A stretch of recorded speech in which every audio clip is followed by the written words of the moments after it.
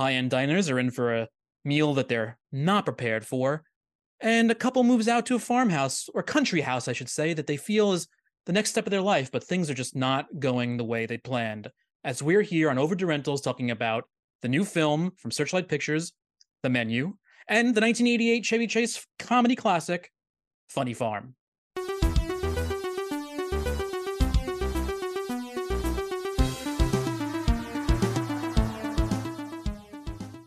Welcome back, everybody, to Overdue Rentals. I am Matthew Schuckman. And I'm Cinema Blend's Mike Reyes.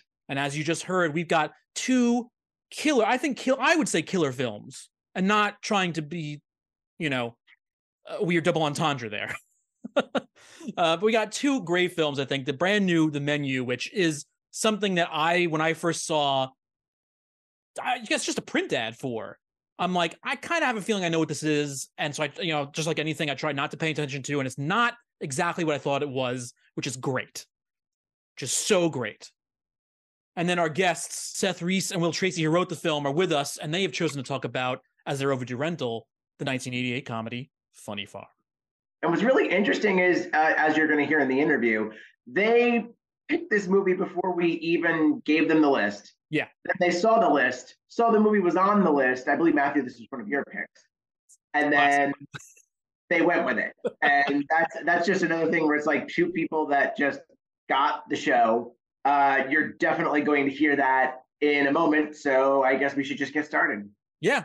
Seth, Will, please join us here at the Overdue Rentals counter. And don't forget to bring all of your late tapes. Gentlemen, thank you so much for your time, first of all, and for the movie, of course. Oh, of course. Thank you. We're very excited. Thanks for having us. I'm all dressed up ready for dinner. You look great. Oh my God. We look like shit. You look I great. know. You have a great hair beard thing going on. Really good. You've really figured it out. Very nice. The hair's a little all over the place right now, I'll be honest with you. But that's part of the appeal, I think. Look, I got to ask, though, when it comes to something like this, because it's always interests me for every movie that's done for more than just pure entertainment. But specifically with this film, was this something where you kind of had the satire send up of a specific kind of focal point you wanted to start with, or was it more the thematic side and you work backwards? Oh, that's an interesting question. Yeah, I mean, I think probably our brains are wired in a way, because we've worked at The Onion, to we do think of an area or a precinct for a story or a subject matter that seems like it has a particular potential for satire, and then we kind of build it out from there. What are all the parts of this world that we want to destroy? So probably it started with a feeling of like, we're going to get good stuff out of this area.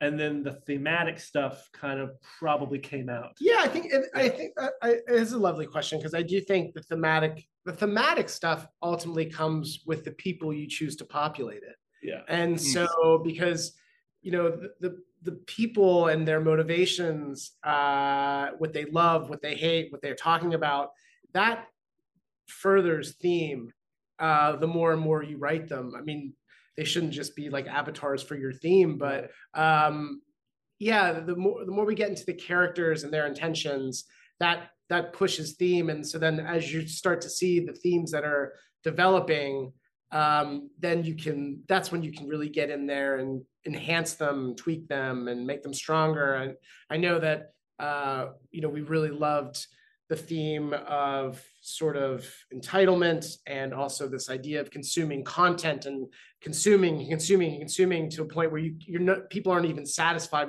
by what they're consuming. All they do is consume, and not appreciating the people providing the thing that you are consuming. And then from there, the sort of the artist and how he or she can be pushed to the extreme because they're exhausted. Because they really care what those people out there think. Yeah, they care. That's the thing. They care. They want them to. Anybody who says I don't care what they think, I question it. I think when you make anything that's when you're part of a culture of consumption, you make anything for an audience. Yes, of course, some part of you is hoping to be part of some conversation that's happening, and that you are being talked about favorably in that conversation. Yeah. Or else you just be cooking for your family at home and taking great pride in, like, I cook a nice dinner for my family. Yeah, it was, there's no world where Chef Slowick is by himself at his in some place in upstate New York, cooks dinner for himself, says that was quite excellent, and then goes to bed. Be a totally different movie if there was. Yeah, it'd be a very different movie. It'd be like a nice 10-minute short film for like Pat LaFrieda Steaks or something. Yeah, and exactly. with Ralph Fiennes in there. But you know what? Rafe would knock it out of the park. He would.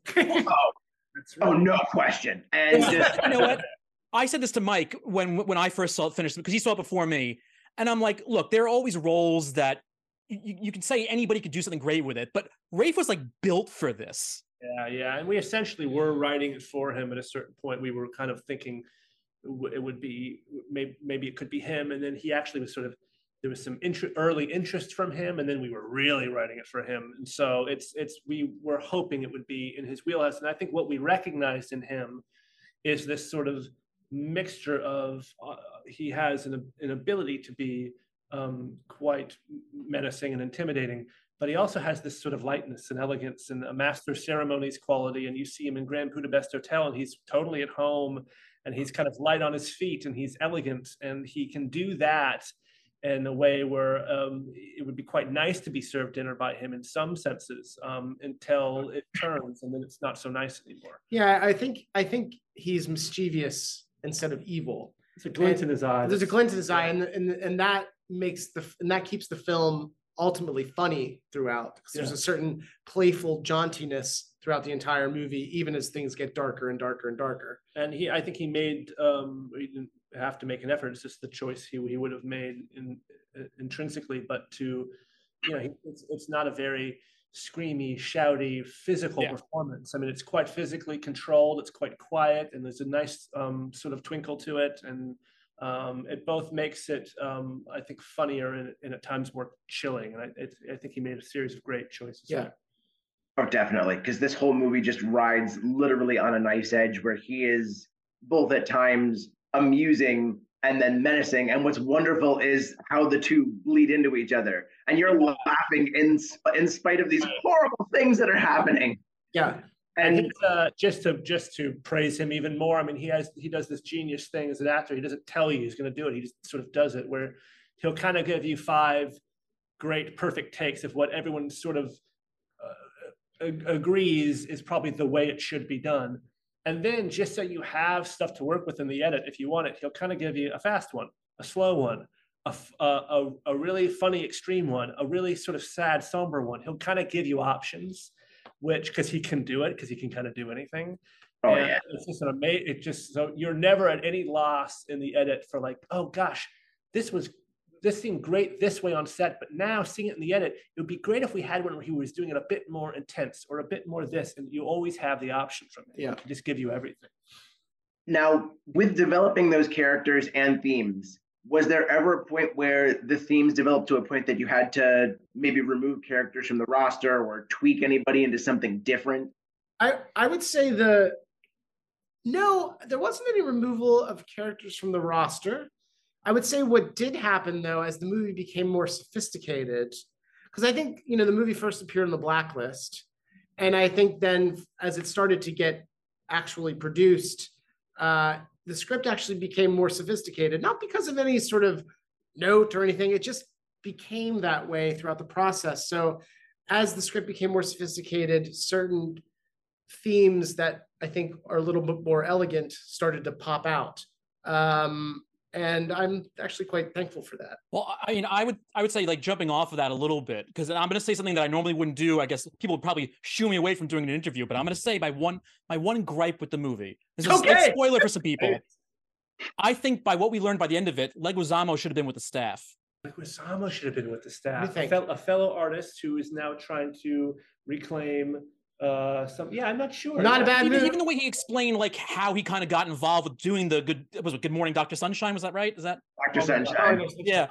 No, not a bad move. And just in terms of maybe, but no, not a bad move. I think I think John's character is actually, for Rafe, the scariest one, because that's exactly how he does not want to end up. An artist who has lost his purpose and who's now doing schlock. And so this night, I feel like, you know, if they continued, if tomorrow happened, Rafe's character is kind of at the top of the mountain and he's starting to go down and headed into John territory. Yeah. And I think to off him is almost like a relief to get rid of him. But in a way, yeah, it's there's a danger then about letting him into the kitchen, because then the danger is that we're sort of meeting in the middle as we're both on our descent. I think Chef would still want to still feel very much like, well, you can't do what we do. And I'm not, but it would be interesting. I think also that Leguizamo's character is so at this point self-aware and broken about his failed promise that I think he would get in there, and the second he got in that kitchen, he would choke. He would choke. Yeah. He wouldn't be able to do even washing dishes. I think he would find a way to fuck it up. Yeah. Excuse me, I haven't washed the dish. I don't know. Yeah. Oh, seriously, gripes? Matthew, want to just insult our guests even further? I told Mike I was going to bring this up before we even got on here, and I'm like, I'm doing it. I don't care. Oh, do it. Yeah, I mean, if you can't have a conversation like that, clearly I will say this, and I don't think this is a bad thing. There was a moment where maybe one of the characters was going to join the kitchen staff, and then we realized that would actually be the greatest accomplishment in his life. Yeah. And so we were like, well, that doesn't work. No, it doesn't. So that, Right. It's just amazing the way that everything ends, and obviously no spoilers, but the way that everything ends up and the focal point of Anya Taylor-Joy and Ralph Fiennes' interactions comes to something so simple and comforting. Yeah, right. And then walking out of this at TIFF, and they've got the burger truck right there. Yeah. And that was just, and they had the menu printed on the side, but obviously they omitted a certain item because of its spoiliness. But just, this really is an experiential film. And I've been telling everybody that I talk to, it's like, go see this with a crowd. Even though I've seen it, I want to see people's reactions. Because the moment certain things hit, it was a wave of sound through that auditorium. It is fun with the crowd. It's that kind of movie. Yeah, right? I saw it. I've seen it in a couple group settings. One was a TIFF. I saw it was the surprise movie in London at the London Film Festival. I saw it in Savannah. It's so fun to watch with people. And I don't think Will and I ever intended to make like a romp in a certain sense. But I'm happy that we did. Like, I'm happy. I knew we knew that there were surprising things in it, but I don't think, we turned it in 4.5 years ago. So it's not as if we're putting something on its feet immediately and getting immediate audience reactions. So I think that idea that, I think maybe Searchlight had an idea that it would be fun experience for audiences. I think they knew, but I don't think we kind of got the full idea that it would be. Yeah, right. Yeah, and there's also things that I don't think we expected, that it's sort of like, it's a movie kind of about an audience trapped in a room, and so then you get an audience trapped in a room watching it. I think we see that overlap was like an interesting thing, and so when you see it with an audience, then you really feel that, and because the tension is very palpable, and the audience has some of the same skepticism that the customers in the restaurant do about the food, and then they are similarly surprised as the customers are. So it has a nice integrated feeling between like the precinct of the film and then where you're watching it. So it's great, kind of an ideal theater movie, which we were not planning on. Well, I would actually sit and love to kind of expand on that for like 3 hours if we could. But since we're on a time limit, and since here on Overdue Rentals, we do like to talk about films that we thought once were really big, but for some reason don't get mentioned anymore. Yes. We do want to talk to you guys about a little film that you talked about called Funny Farm, which 1988 with Chevy Chase, which was my childhood for a long time. I know, me too. It's like, and so I think we had seen it on probably on your list, and so we. But it was picked before we saw it on your list, and we thought there's no way this will be on their list, and there it was. Yeah, and we assumed that maybe we seem like we're probably the similar age, that it might have just been one of those like video rentals that for whatever reason as a kid you get really attached to it and you watch it all the time, and your friends are like, Funny Farm, what the fuck is that? Yeah. Like really attached to it, and we were similarly very attached to the movie Funny Farm. I saw it in the theater with my dad. So I was like, I think I was 5 when it came out, but my dad would just take me to movies because he needed a buddy. So like I went and saw Funny Farm. I mean, if it was Chevy Chase and he was in a movie, my dad was going to go see it. So, and guess what? I think it plays very well today still. And also there's something to be said about a lot of those like vintage Chevy Chase performances. They've held up surprisingly well because he's a very unsentimental and very that glibness, but also that I think he has an appreciation for how to make a scene. The comedy weirdly doesn't always feel hugely big. It's sometimes very verbal. Yeah. It's sometimes very in his face. Yes, exactly. Yeah. And there's I found that his stuff has aged weirdly well, and I don't know why that exactly. I mean, not him as a human, but yeah, him as a human has aged weirdly not that great. But like him as yeah, I think it's okay when it edges into like a somewhat dark or unlikable territory for his character. I don't think he seems invested in being likable in that way. And I think that works in Funny Farm. I mean, his character's like a very self-centered prick. And it sort of ends and resolves in an okay way where he's kind of a good guy. But in a way, kind of not. He hasn't really atoned for what he's done in that marriage. And he's so kind of nakedly prideful and needing to be bolstered by actually a woman who's more talented than him. Yeah. You know, so it's really, I really think that part of the movie is very interesting. And then just the central conceit of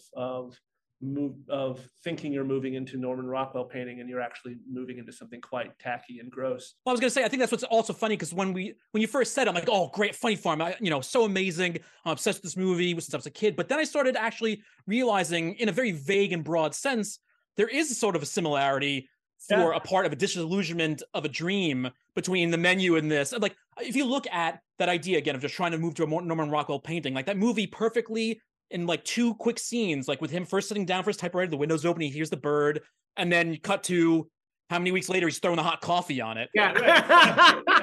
It's great. And then the ducks. And then the ducks are fucking weird. And then I'm gonna go fishing, and there's a black snake, and then like it's just like everything. It is like a descent. Like the menu is sort of a weird descent into madness.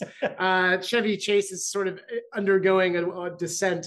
A slow descent. Well, he's a guy who saw himself as being, I'm going to be that guy. The guy who's out in bucolic wilderness being inspired by nature, but I'm a writer, but also I'm kind of a man of the people because I live out in the country, and it's all going to be quite idyllic.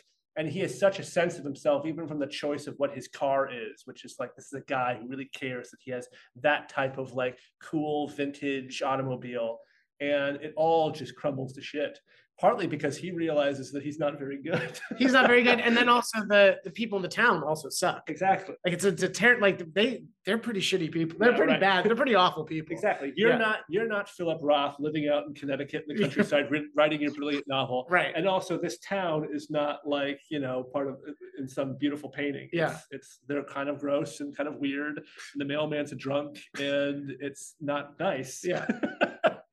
The sheriff can't even drive. That's so great. Like he needs to learn, and just that scene where he drives the car into the lake is like same time next week. Really, this is a Gene Shepard story from hell. Yeah, right. Exactly. It has that Gene Shepard story where it feels like it should feel sweet and nostalgic, but it never quite goes there. It always just feels like I want to get out of here. There's like snakes in the pond, and like I want to leave. Yeah, I love it. I think it's weirdly underrated, and it's also very strange that it's directed by George Roy Hill. Yep. That type of comedy, but in a way that's good because it doesn't go too broad. It stays sort of grounded and stays sort of interesting. And yeah. What I find funny too about it is that, back then, even so, I mean, I can't remember. I was 8 years old when it came out.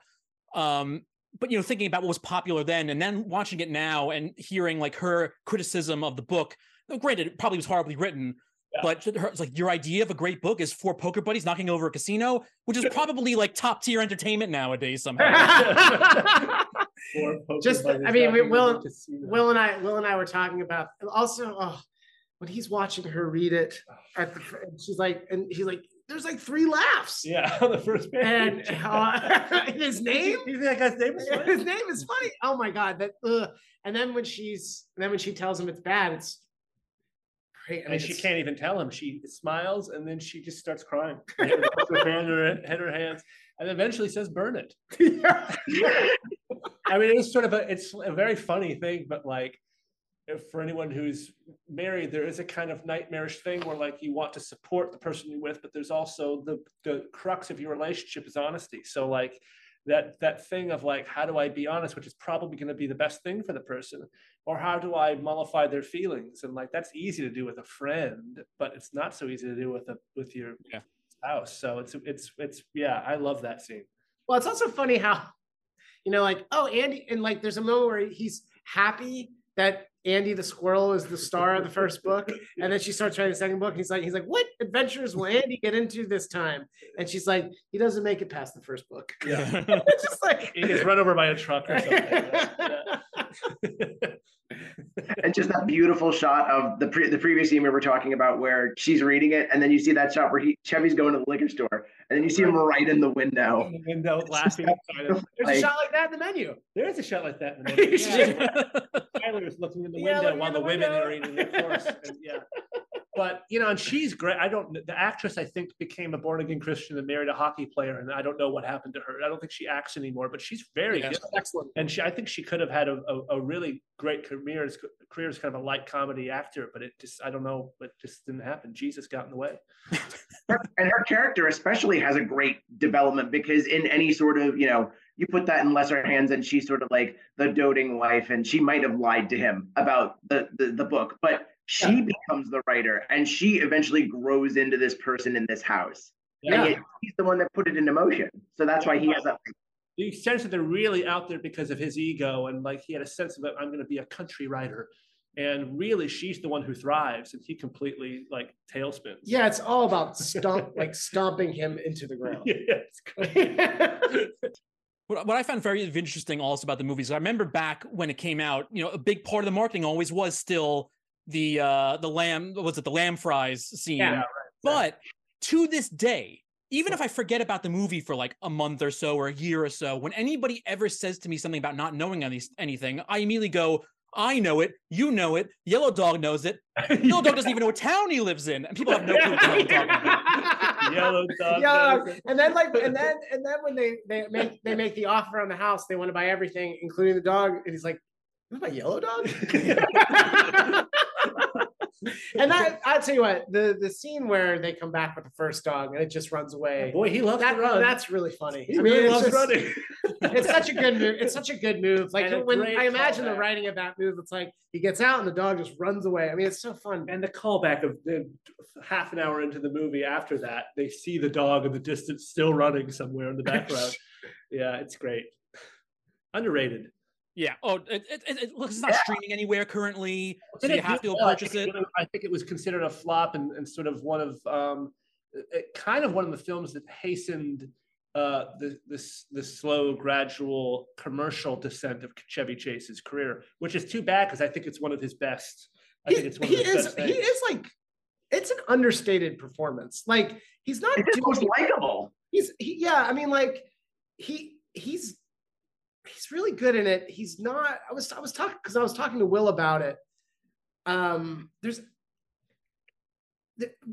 would say my one problem with the movie is, when they're on the boat and he starts knocking the guy out. Mm-hmm. That I don't know why. I feel like tonally that doesn't make sense, because what's great about the movie is when stuff happens to him and he has to react to it, as opposed to him creating why he might be an asshole.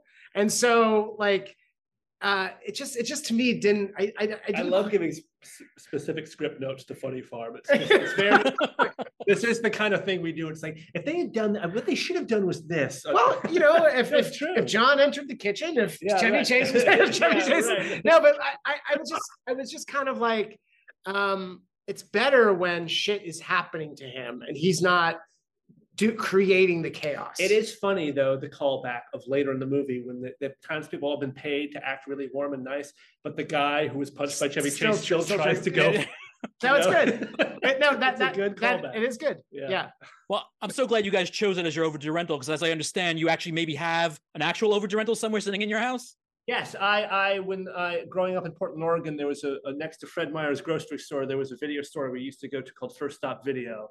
And we rented movies from First Stop Video one night, and then we brought them back. It was overdue. I think we only had them for 3 nights, and we brought them back like the next week. And in that intervening week, the video store had gone out of business and was closed. This was sort of when like video stores were kind of starting to go out of business more. Yeah. And so then we just owned those movies. They were just like in our collection forever. And we watched the movie. The one I remember that we had was a movie from, I want to say 1992 or 3 called Once Upon a Crime. I believe it was the only feature film directed by Eugene Levy. I think it was written by the writing team of Nancy Meyers and Charles Shire. Nancy Meyers, of course, who's gone on to be a whole industry unto herself, but they had written Baby Boom together and Private Benjamin and Father of the Bride. And I think this was their biggest flop that they wrote together. And it's sort of a murder mystery ensemble comedy set in Monte Carlo with John Candy, Jim Belushi, Sybil Shepherd, Sean Young, Richard Schmitz. And a dachshund. A dachshund. And I think it's probably not good. But nevertheless, I would never know if it's good or not because it's so burned in my brain. My brother and I could recite like the entire screenplay to each other. And once it reaches that level of like familiarity in your soul, It doesn't matter. It doesn't matter, and you love it, and you think it's the greatest ever. And you make it funny in a way that it wasn't. I would at the video rental store near me, I would walk in with the rental. I was probably like, I don't know, 10 or something. I would walk in with the rental that I was giving back, which was Bloodsport. And as I was walking in, they would take Kickboxer from the shelf, and I would just exchange Bloodsport for Kickboxer. And I did that so many times. Soldier ever become part of the rotation? What's that? Did Universal Soldier ever become part of the rotation? Universal Soldier's just a little bit later. And a little too like has vague sci-fi elements. Yeah, a little more sci-fi. Maybe Double Impact became where they play the twins. That was part of it. And then there was like Rocky and Jaws were part of it too. But it was always the Kickboxer, Bloodsport. And there's something about video stores too, where like your parents could have just bought you those 2 movies on VHS. But in a way, it was like, no, that ruins the magic. Is like you go there. What am I going to get? I'm committing to this. You bring it home. You're excited. You don't own it. You can't watch it anytime. Only the store has it. Right. You know, it's still an event. It makes an event when you watch it. It's an event. Right. Oh yeah, that was the weekend tradition for my brothers, my father, and I. We would alternate between Hollywood and Blockbuster and just see what they had. And truth be told, we always liked Hollywood because it was the rentals seemed a little more forgiving and the Hollywood selection was better. Yeah. And I say that I used to work at a video store in high school, a small independent video store in Portland that was basically put out of business by Hollywood Video because it was down the street. So I hate to say it, but Hollywood Video was I thought, a little bit stronger. Yes, but there's, look, we can all, reasonable minds can disagree on this. Yeah. Gentlemen, thank you so much for your time. Next time we'll go even further into it. This is great. Have a good one. Bye, guys. Seth and Will, everybody. Thank you, gentlemen, so much. Now, again, I was so happy that I got to enjoy this movie. This is, again, something that I walk into suspecting that it would be something that I'm familiar with or something that I know about. And what I think I spoke to you about this, Mike, after I saw the movie. I think what's funny about the movie is, yes, it is very much specifically a satirical send-up of quote-unquote foodie culture, as we'll put it. There's a lot more than just that, but if you want to generalize it. But there's like an ultimate end game here that not only was I not sure that's where it was going, but once I learned it, that was what was more important to me than anything else personally. The best way I can describe it, and this is how I like to describe a lot of movies that are just that thrilling, is it's like being thrown off of a cliff in a car. Just that weightless feeling of not knowing what's happening next. And heightened in the moment attention. And that's really where the menu thrives. And that's why, I said it in the interview, I've said it to people before, I'm going to continue saying it.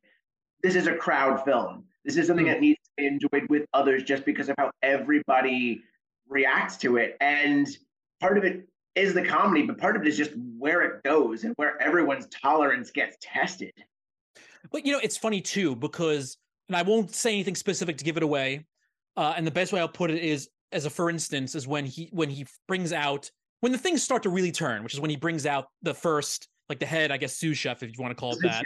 Oh yeah. And Mike, as you know, and as many of our listeners know, I have a weak affinity to vomit because I have not thrown up in now 32 years. And in my head, I almost thought that's what was going to come up. Like it was going to start turning into that. And so luckily it didn't, even though it's still shocking, or you kind of, maybe a little bit, like I was getting prepared for that just in case. And so it took me a minute to readjust myself after that.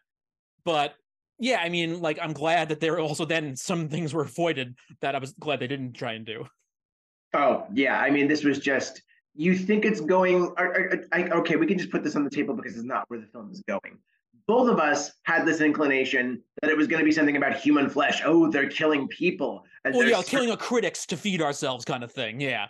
Yes. And that's, it's an old sawhorse, but I'm going to keep leaning on it. That's a lesser version of the movie. That's what someone else would have done as a more standard sort of like, it would make a cool horror movie, but this is more urbane with its humor and with its terror, because the terror doesn't come from some horrific maniac running out with like a knife. This is a very measured and plotted dish of revenge. And that's why it's brilliant that it comes from people like Seth and Will, because amongst other things, not just the only things, but they were writers for The Onion.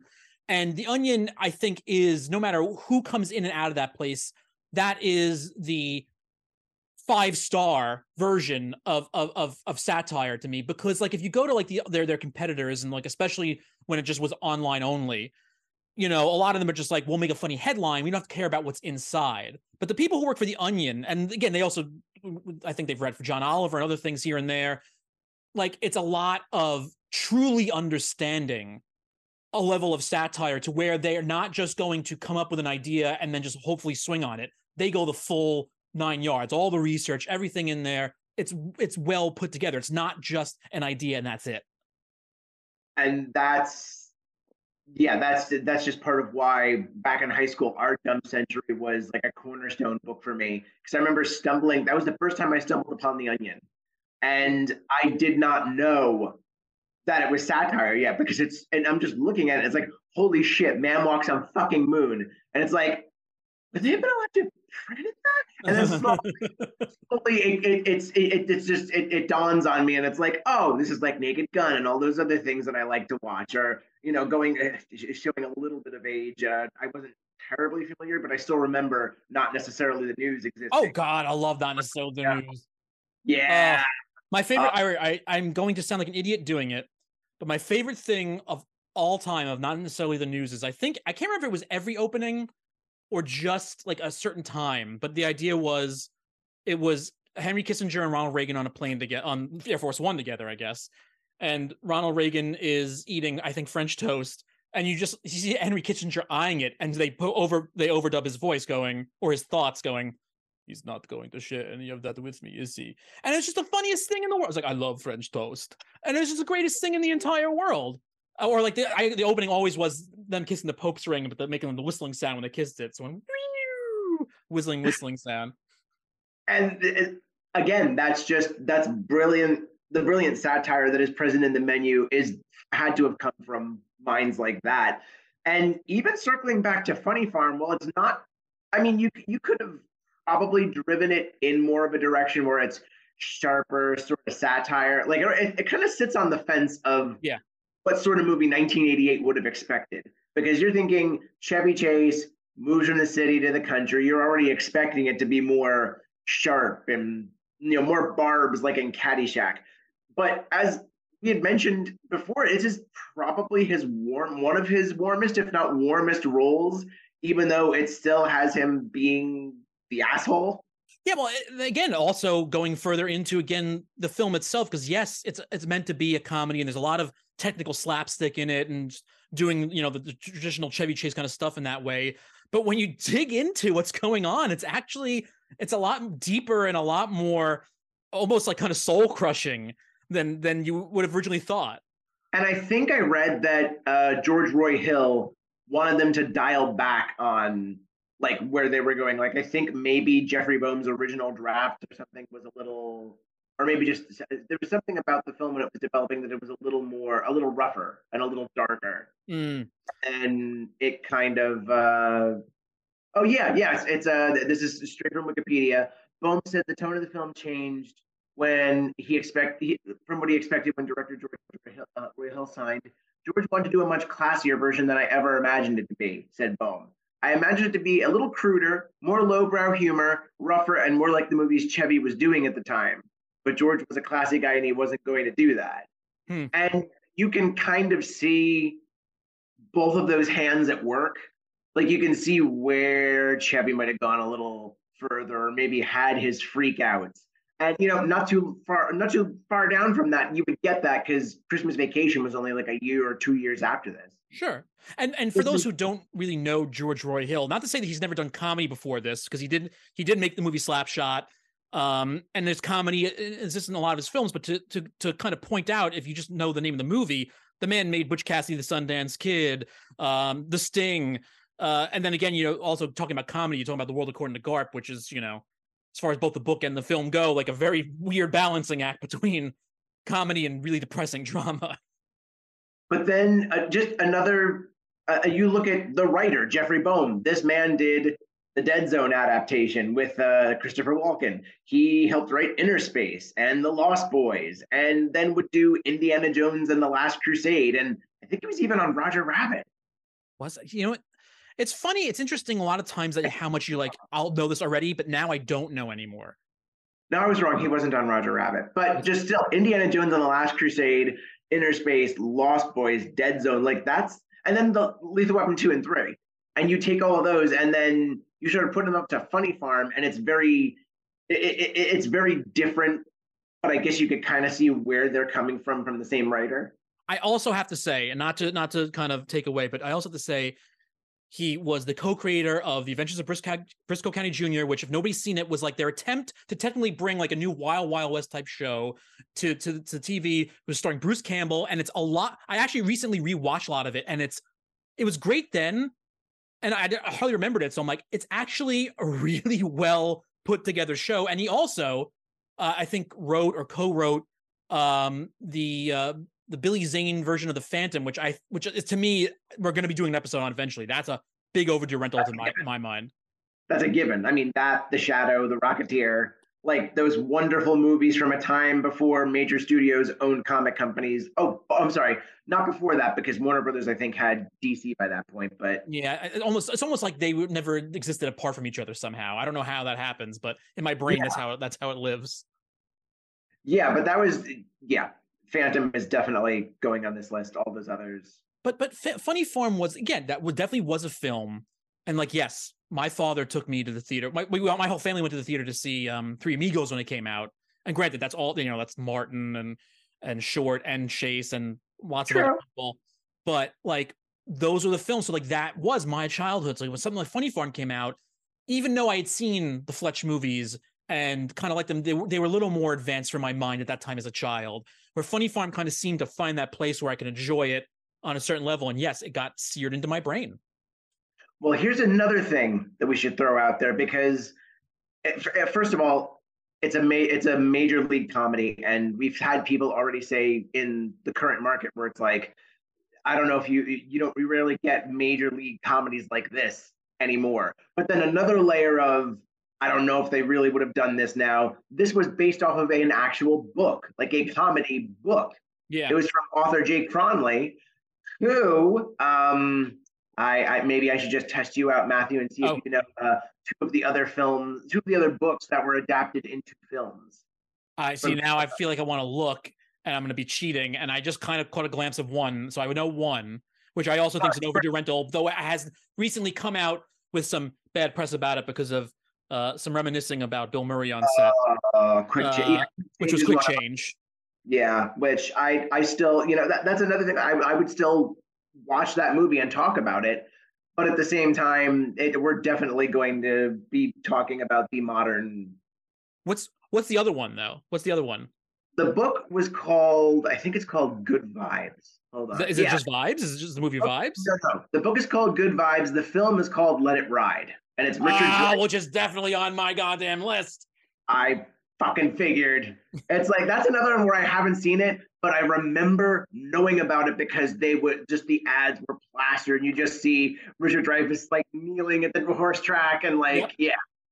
That was, But that's definitely on my list, and I know that I think there's a David Johansen movie coming out soon, or some point over there. We'll see if we can get David Johansen on, something like that. But I should also say, because as Seth and Will were talking about, and as I believe, because to my mind, yes, Funny Farm wasn't as big as a hit as it should have been, or people didn't see it as being as funny as it should have been. But technically, by what everybody considers standard terms, it didn't flop. It made 25 million off of 19 million. Yeah, granted, it's not huge profit, but it is a profit at least. Yeah, no, it's not a dud, but at the same time, I do wonder how much they put into marketing for this movie and how much they might have lost because much like Weird Al's UHF and when it was released into theaters, Funny Farm was released into a summer that did not do it any favors because movies like Big, Coming to America, Who Framed Roger Rabbit, Die Hard 2, and Die Hard and Crocodile Dundee 2. That's where the two. Wow.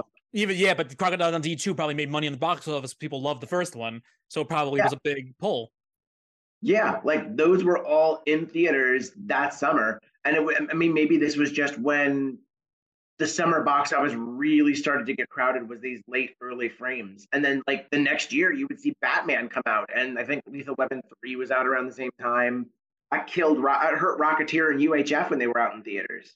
But again, this goes back to though a main tenet for me of Overdue Rentals, which is where, granted, Big has a heartwarming story behind it, and Who Framed Roger Rabbit is a mystery in a lot of ways, but Big, Who Framed Roger Rabbit, Coming to America, Funny Farm, comedies were a big part of the big box office releases compared to, granted, Die Hard was another turning point, but the idea that comedies had a much bigger play in this than they do now is a big thing still, as a big sticking point with me. But even with Die Hard, you still had Bruce Willis cast on the back of Moonlighting. Yep. And that was just another thing of this era where it's like, ooh, what movie can we put Eddie Murphy in? What movie can we put Chevy Chase in? What movie can we put Bill Murray in? What can we put, eventually became what movie can we put Bruce Willis in? Like this was still that era where comedians were they were a big draw. Like the movie star was still there, but the comedian movie star was especially there throughout the 80s. Yeah, I mean, and again, we'll go into this another time, and we'll eventually do an episode on it because even though it's still technically big, my thing always goes back to City Slickers. City Slickers not only I say that counts. Oh no, 100% counts. Jack Palance doing the one-handed push-up at the Academy Awards, being nominated for Academy Award. That thing moved the box office. That is the quintessential to me. Well, not the quintessential, but one of the quintessential overdue rental type movies. Oh, totally. And if anything, I would probably go on record right now and say comedy is one of the most rewarding genres in that respect because comedies become so big because of the people that are in them, because of the jokes that are in them. But it's always so hard to do that in a way that's always going to be fresh. And it's always hard to, especially when it came to City Slickers 2, it's hard to do it again.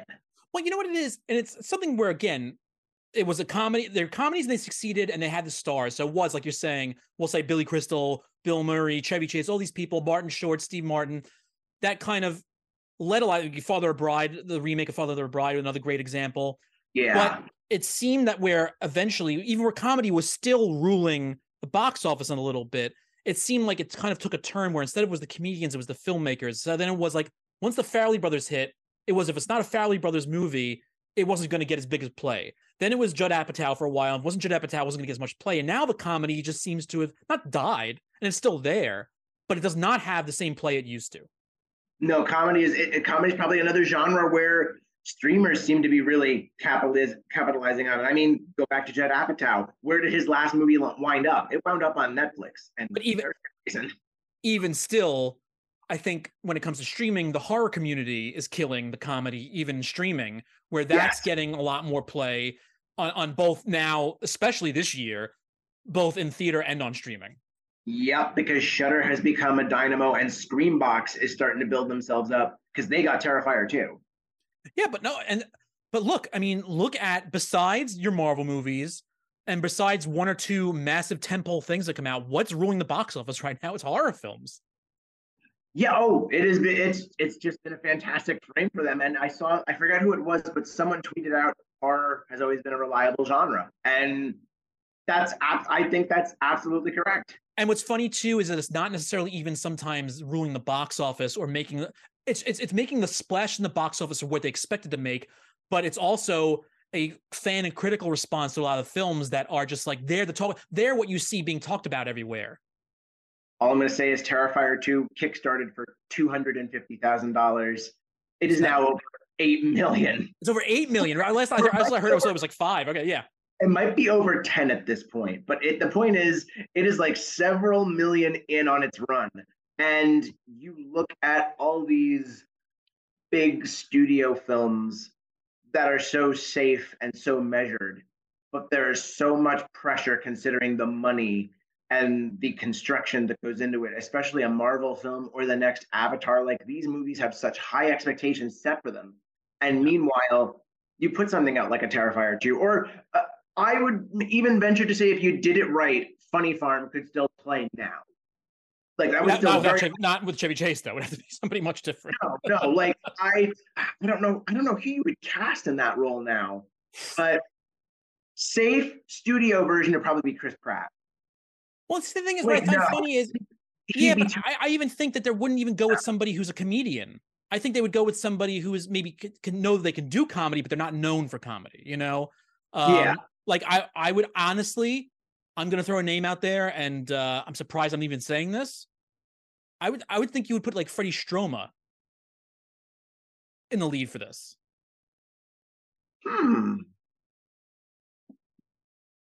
I don't think that's a bad idea. Right? No. I didn't, even if I seen him do stuff previously, until I saw The Peacemaker, I didn't think he could pull something like that off. And now that I know he can, I'm like, all right, because you need somebody who can have that balance. And that's where I find, granted, if going back to what you were saying, honestly, I think it would be more, instead of a Chris Pratt, it's probably more of a Seth Rogen. Yeah, I was already nixing with Pratt because he would be too at home in that.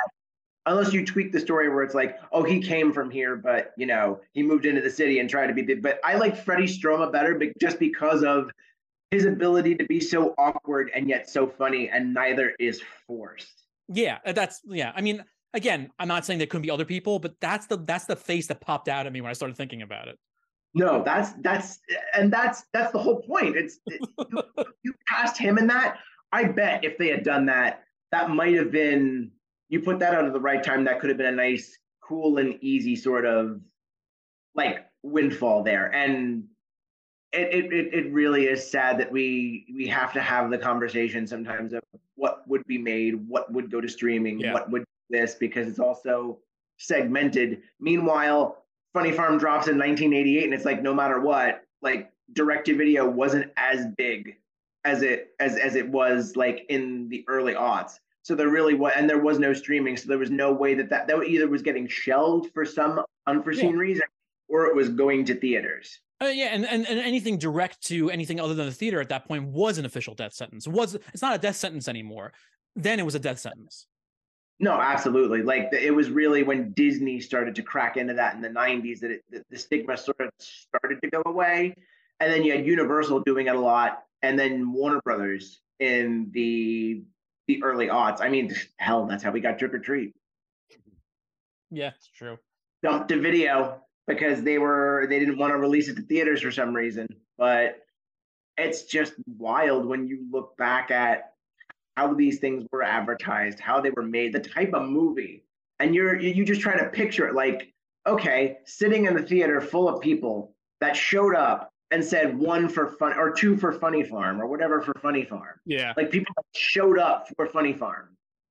Meanwhile, now it's not as easy to just throw that in the theaters and people show up. What did it go up directly against? Do we know? Because now I'm interested to know what its actual, like, official opening weekend competition was. Is there some place I can find that information? Let's find out. No sponsor, but I believe Box Office Mojo would be. Well, that's where I went, and I don't know if I'm missing something I'm supposed to be clicking on to find out. Well, that's going to be something. Let's see. Because it was number 1 on its opening weekend, it looks like. Or no, it was number 4. Excuse me. It's number 4 on its opening weekend. Oh, let's see. Domestic. Oh, so it went up against. So this, let me see what weekend, because Big was still there, but was that its opening weekend? Okay, week 1. So it was actually up. It was directly up against Big. So both of them opened that weekend? Big, and the only other opening movie that weekend was Decline of Western Civilization Part 2, The Metal Years, which was number 15 in the box office. So not only was it going up against its opening weekend with Big, but Crocodile Dundee 2 was actually number 1 in the box office, and it was in its second week. Rambo 3 was number 3 in its second week, and then Under Funny Farm in its third week was Willow. That's stiff competition just in general, because it's interesting. Big and Funny Farm in the same weekend. I'm still just. But Big, see, Tom Hanks was a comedy star when Big came out. But he was the star he was after Philadelphia, and then he is now. So it's hard. It's weird thinking about it retroactively, but even then, Big was a bigger movie ultimately, even weeks down the road, in my mind. Oh yeah, because I'm just sort of looking at the weeks after, and like Big was still number 2 the weekend after. Meanwhile, Funny Farm gets knocked down by Poltergeist 3, wow, The Presidio, and Big Business debuting that week. I love Big Business is also on the list. Oh, it has to be. And Big Business, Big Business was 3rd that weekend again. What can we put Bette Midler and Lily Tomlin in? This was a great decade for comedy.